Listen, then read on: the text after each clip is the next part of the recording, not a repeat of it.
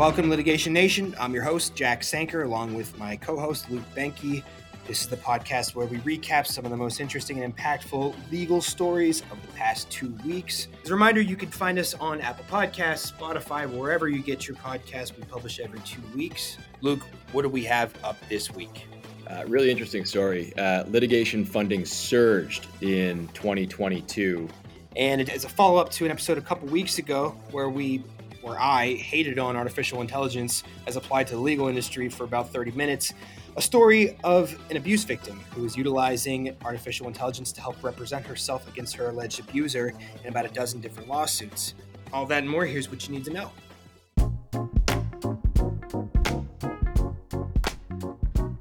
Companies that finance U.S. commercial lawsuits in exchange for a cut of any recoveries reportedly upped their investments last year, committing some $3.2 billion to the practice. This, according to a recent report from a litigation finance advisory firm called Westfleet Advisors. Now, many of our dear listeners may not realize that litigation funders are out there. These funders provide financing for individual lawsuits or even case portfolios in exchange for a share of any settlement or court judgment. Sort of like a venture capitalist, except instead of financing risky startups in the hope that some pay off, these funders are actually financing lawsuits. So the CEO of Westfleet Advisors said there are likely several factors driving this growth, including a rush to bring cases that were delayed as a result of the pandemic. He also cited inflation from higher law firm billing rates and litigation expenses, though if litigation funding is on, primarily on the plaintiff side, I'm not sure how, the billable rate would come into play. But I digress. As the industry has grown in the United States over the past decade, backers say that litigation funding can level the playing field and promote access to justice. On the other hand, the U.S. Chamber of Commerce and other critics want tighter regulation, arguing that the practice promotes unnecessary litigation and undermines transparency in the legal system. In fact, 2 years ago, in March of 2021, several members of Congress introduced the Litigation Funding Transparency Act, which would require plaintiffs' lawyers to disclose third-party litigation funding agreements, at least in federal class action lawsuits and multi-district litigation. Several states, including Wisconsin, where I am, have passed laws requiring disclosure of third-party funding agreements. And the Federal Rules Advisory Committee for the U.S. courts has considered amending the federal rules to require disclosure of third-party litigation funding in all civil cases.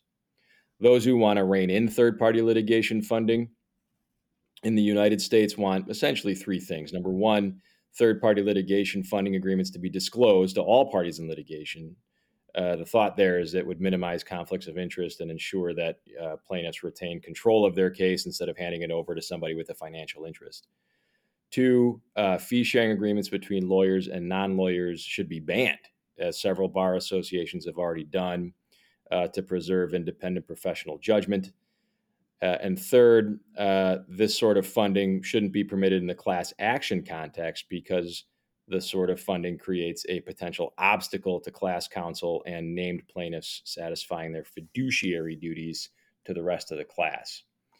Now, Jack, I think this is really interesting. I know that you had done a few stories on litigation funding back in 2022. And this, the fact that this is sort of surging reportedly is part of a much larger discussion. And it's something that I'm going to follow and keep an eye on as we do these podcasts together. But what I think is interesting is that it's possible that we're only scratching the surface here, right? I mean, this story says litigation funding surged by $3.2 billion. I don't think anybody really has any idea what that actual number is because it isn't regulated, right? I mean, we could be much higher than that. We don't know sort of what kind of litigation funding is out there. And I'm trying to balance my own bias as a, spoiler alert, everybody, I'm a defense attorney, with the fact that, how do I feel about folks maybe potentially being barred from the system because they can't afford to litigate? On the one hand, I'm like, well, that's, I became a lawyer because I believe in due process, and that shouldn't be the case. If you've got, a meritorious, colorable claim or argument or case, you should be able to have your day in court. On the other, we're fooling ourselves if we think that, resources aren't a big factor in litigation. I mean, they drive a lot of decisions, and in fact, they're not all bad, right? I mean, resources oftentimes, and Jack, I don't think you disagree, drive sort of settlement discussions, right? I mean, I tell my clients all the time, hey, look, this is going to cost a lot of money. Maybe we should talk about, finding a resolution or whatever. I mean, that's not an uncommon discussion to have with your clients. So for now, stuff like this is just really, really interesting that you can essentially, maybe crowd fund these lawsuits or sort of become a venture capitalist in these lawsuits, and you're kind of betting on, these great outcomes. I don't know what that does for the legal profession, right? I don't know which way that cuts. I don't know if that makes it more likely that a plaintiff's going to lose control of their case. You're going to introduce a bunch of other actors into this system that we already have, and maybe that gums up litigation even more. I don't know. There's a lot to unpack and think through. But for now, we know that it's here. It has been here. It's growing. It's getting larger. And at least at the federal level and the state level, folks are taking notice, and they're starting to kind of regulate this really lucrative industry. What do you think, Jack? Yeah, I mean, there's so much to talk about. I'll start with the discussion about, is a plaintiff going to lose control of their case by surrendering their interest to another party? Yeah, I think that's interesting. That's something that I want to talk more about. Yeah, I mean, it depends on the fee arrangement, frankly.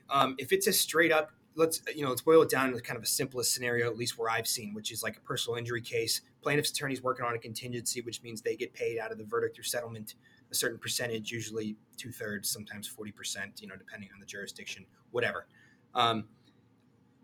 The plaintiff in this case, in this hypothetical case, oftentimes will, if it's a personal injury case, maybe they can't work, or they can't pay their car, they can't pay their rent, etc. And so they go and they what are their options? Well, they're not allowed, according to the ethical rules in every state that I know, and the ABA model rules, they can't take out a loan from their lawyer, right? Generally, if you can't work, you have no income, and you're involved in a personal injury lawsuit, you probably don't have great credit at the time, so you're not going to go get a loan from the bank. So what are your options? You could borrow money from friends and family to cover it. And by the way, if you're involved in a lawsuit to verdict in certain jurisdictions, that could be 2 to 3 years, where you get nothing. And so that's where the demand for these services comes from, is inherently the inefficiencies in resolving the underlying dispute. So they'll sign up with these litigation finance companies and get themselves what's called a case loan, in common parlance, which then gets reimbursed out of the verdict or settlement or whatever. I'm not so worried in that case about folks like, quote unquote, losing control of the outside financial interest, because the lenders, I know from the industry that default rate's super high. And if you don't get a verdict or a settlement, what are you going to do? Go after this person who is, ostensibly disabled and has no income for the loan? I mean, that person is probably judgment proof. So the lender is probably just, out of luck, which is why the rates are so high, by the way, but that's a separate discussion. So, I mean, I don't know. I could see it being like, it introduces a third party interest into the case. I understand that, but in most common scenarios, I doubt it. Now, in more complex funding scenarios, maybe. And, the example I gave is pretty rudimentary, in terms of personal injury type settlement funding. But there's all kinds of products now. There's defense products. There's defense litigation financing. There's all sorts of ways in which people are seeking to financialize the massive amount of money that's exchanged in our court system. I wish I knew what that number was, but if you're like a VC or a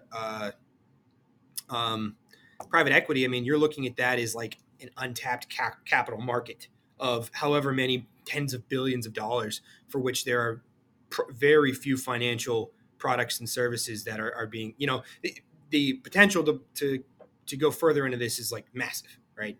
Um, so, you know, I understand this. I understand why the Chamber of Commerce is against class action funding, because they're the ones that are being named in the class action suits.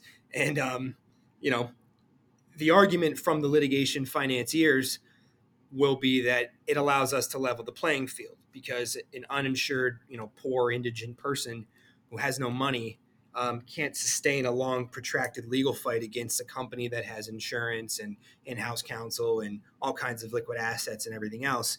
So, to give credit to the other side of that argument, that's what they would say is like, we help level the playing field in that regard. Whether you believe that or not, up to you. Yeah, I'm not surprised that money is flowing into this market in particular. I mean, we just got out of the stupid NFT bubble, and slash crypto bubble, and like we're now see like these, and the VC class and investor class is looking for growth opportunities, and this is like a lot more tangible and concrete than Bored Ape NFTs. And so I think that you'll see a lot more of it, and how the ABA treats it, and your local bar association is going to be important, because the money's going to find its way there. It has to. I think the distinction between, leveling the playing field and gumming up the litigation, I think that line is razor thin. Where I see this potentially becoming a problem, and I've encountered this in some of my cases, is when you've got a case that actually makes it to mediation. Right? We're not talking about going all the way through to a verdict, but the case gets to mediation, and everybody in that room, except for the litigation funder, agrees that the case should settle for a certain amount.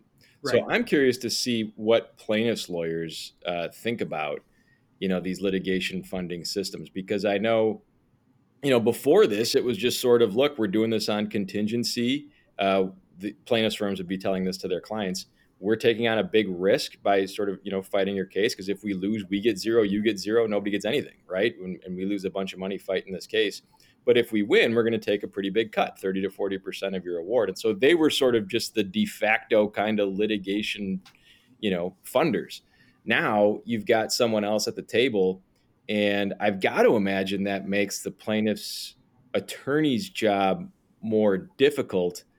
On the other hand, I don't know, maybe they're a referral source for one another, and like anything else, it's sort of like you can work together and collaborate and get a good number.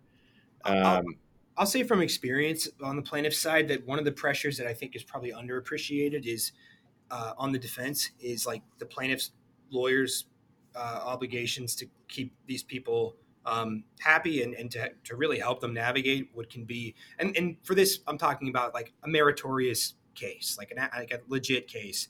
I know that we're all jaded on the defense side and think everyone's a faker and a phony, but like let's assume for this, I'm talking about a real case. And like I mentioned before, someone who can't meet their day-to-day financial obligations by no fault of their own.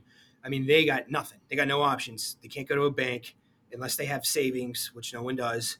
What are they going to do? And and then they come to you as the lawyer and are like saying, "Hey, you're a big fancy law firm. You guys all have suits on in your pictures.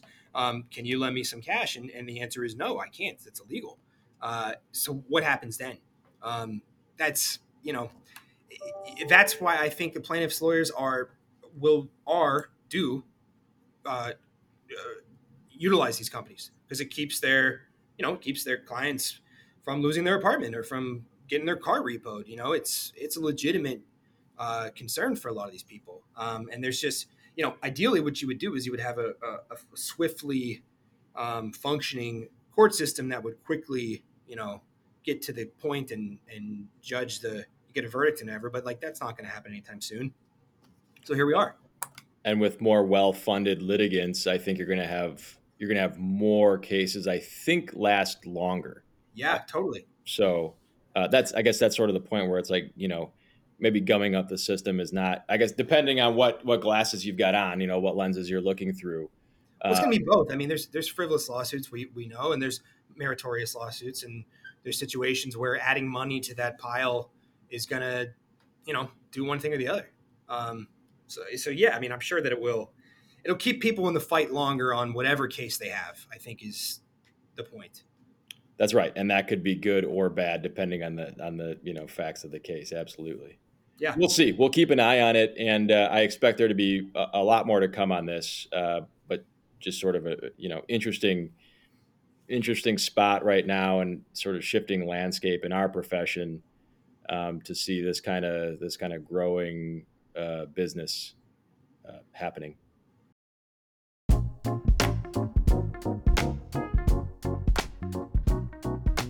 We, and mostly I, talked about our opinions on artificial intelligence maximalists who have been pushing to quote unquote replace lawyers or whatever with certain AI products. And if you listen to our episode from a couple weeks ago, you'll know that we think it's probably unlikely at the very least and probably illegal in the sense that a non licensed algorithm can't practice law in any court currently, anyways. But I did want to provide a positive, albeit kind of sad, use case for AI in a legal setting. In a Fast Company article published the first week of March, the author tells the story of a woman named Ruth, it's a pseudonym, by the way, whose husband became kind of more and more abusive over the course of the COVID pandemic. Ruth's husband recently graduated from law school, which makes him even worse because a recent law grad is perhaps the most annoying person you can bump into. And in retaliation for the restraining order that Ruth filed against her husband, he began filing his own TROs, appeals, other lawsuits. What seems like from the piece pretty frivolous filings here, with the goal seemingly to further his abuse of Ruth and to keep in contact with her. Because she had, as part of her original filings, a no contact rule put in place. And for those of you that don't know, what that means is when there's a restraining order in place, you can get a no contact aspect of that restraining order, which will mean don't contact me except through these legal proceedings. So you can't call or text, etc.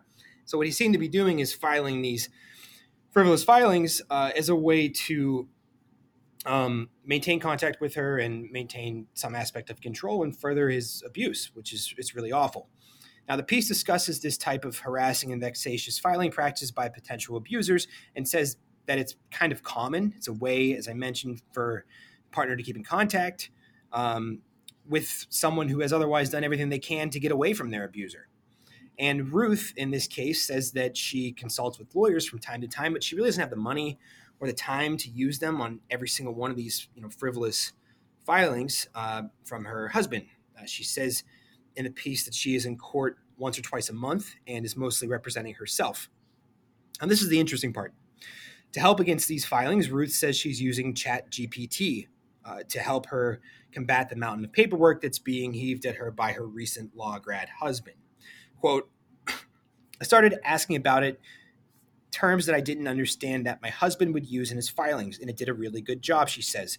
The alternative was Googling the terms and the court cases he cited, which was incredibly time consuming and still presented information written in legalese. ChatGPT came back with clear, concise answers to Ruth's questions. One challenge Ruth faced was learning how to write the best prompts for the technology. With trial and error, she figured out how to hone her prompts. For example, ChatGPT tries not to give legal advice and would answer some of Ruth's questions saying it could not give her legal advice, and she'd have to consult with an attorney, she says. Wording the question slightly differently, however, would yield a satisfactory answer. She also had to learn to move away from generic responses towards those applied more specifically to her case. Can you please write me a declaration about domestic violence is going to be very generic, Ruth says, versus can you write me 1,000 words in first person in legal language about domestic violence in a case where the father is mentally unstable and has committed other financial and verbal abuse. Then you're going to get a much better output. Other prompts Ruth has posed to ChatGPT include provide a list of questions a lawyer could ask in a divorce cross-examination, and can you explain California family law 3044 in basic English, unquote. So the piece goes on to specify that Ruth often uses ChatGPT results as kind of an inspiration or guidance for her own filings, and ChatGPT hasn't been much of a help on some of the more deposition-centric questions. She's also using other technology like Watchit, which keeps tabs on her online case docket, and Airtable as kind of a digital organizer. And interestingly, now she's sharing a tutorial on what she calls divorce tech with other mothers going through similar experiences to her own, and says that she's helped 2 other mothers in similar circumstances by directing them to these online resources like ChatGPT. Quoting again, quote, "I'm probably spending 20 to 25 hours a week dealing with litigation, trying to find pro bono lawyers, organizing all the documents because there's a bazillion documents, reading all of his lengthy filings, writing my responses to his filings, going to court to file the documents, showing up for hearings, even super frivolous ones," she says. But she lights up when she talks about the technology she's been able to employ in her fight and how she plans to spread the word to other moms. "I'm just taking the tools that are around and applying them to my use case of legal stuff," unquote. I think this is a pretty cool and kind of an obvious case for ChatGPT and other technologies in the legal industry. I note this is, not being presented as a one-for-one lawyer replacement, but the technology service is stepping in to fill a space where legal service providers have really chosen not to go, probably for financial reasons. Pro se litigants who don't have a lot of money on the line are not a client group that many law firms target, put another way. So this to me seems like a really good and helpful first use case for this AI technology. Luke, what do you think? Yeah, it's like we discussed last week. I think, or the last time we did this episode, I think that AI has a place, right? And that's what I'm struggling to figure out what exactly this software is supposed to do. I think if it's supposed to be an earpiece, like, that's in the helmets of the quarterbacks on the football field, that doesn't make any sense to me, and that's not going to work. But if it's going to be a tool that folks can use that maybe aren't lawyers, or even that are lawyers, a tool to use to find, answers that they need to use in these proceedings and find them quickly, and the answers are trustworthy, then I think AI has a place. I think it's terrific. And something that we mentioned when we were sort of talking offline, Jack, was, look, maybe this is a tool that reaches a group of people that the available legal tools aren't designed to reach, right? I mean, the Lexis, Nexus, the Westlaws of the world. I mean, that's really expensive stuff, right? Law firms pay lots and lots of money for those resources. If this is, a cheaper way to, deliver kind of legal research methods to the masses, I'm all for that. Yeah, and I think that specifically referencing the episode we did about Do Not Pay, which was the service where they were advertising, we're going to put an earpiece in your ear and you're just going to puppet answer the judge's questions with whatever the AI tells you. I think that this is like a much better application and a much more realistic application of the technology to the industry, and kind of is, doing what the founder of that company was trying to do. I mean, at a smaller scale, but helping people in underserved populations, litigants, pro se litigants, folks in low, from a lawyer's perspective, low stake cases, but at the personal perspective, extremely high stakes, like custody or eviction or small claims or whatever. Giving them something to arm themselves and to fight with, I think is pretty cool. And it seems like, especially with this woman packaging this all together and teaching it to other folks who are in her unfortunate situation. I mean, that's pretty cool. And I would hope that something like that catches on. Maybe companies address the space with their own products that are more specific and don't necessarily require you to cobble them all together. But otherwise, I mean, this is a good and I think realistic and sustainable step towards common use for this technology.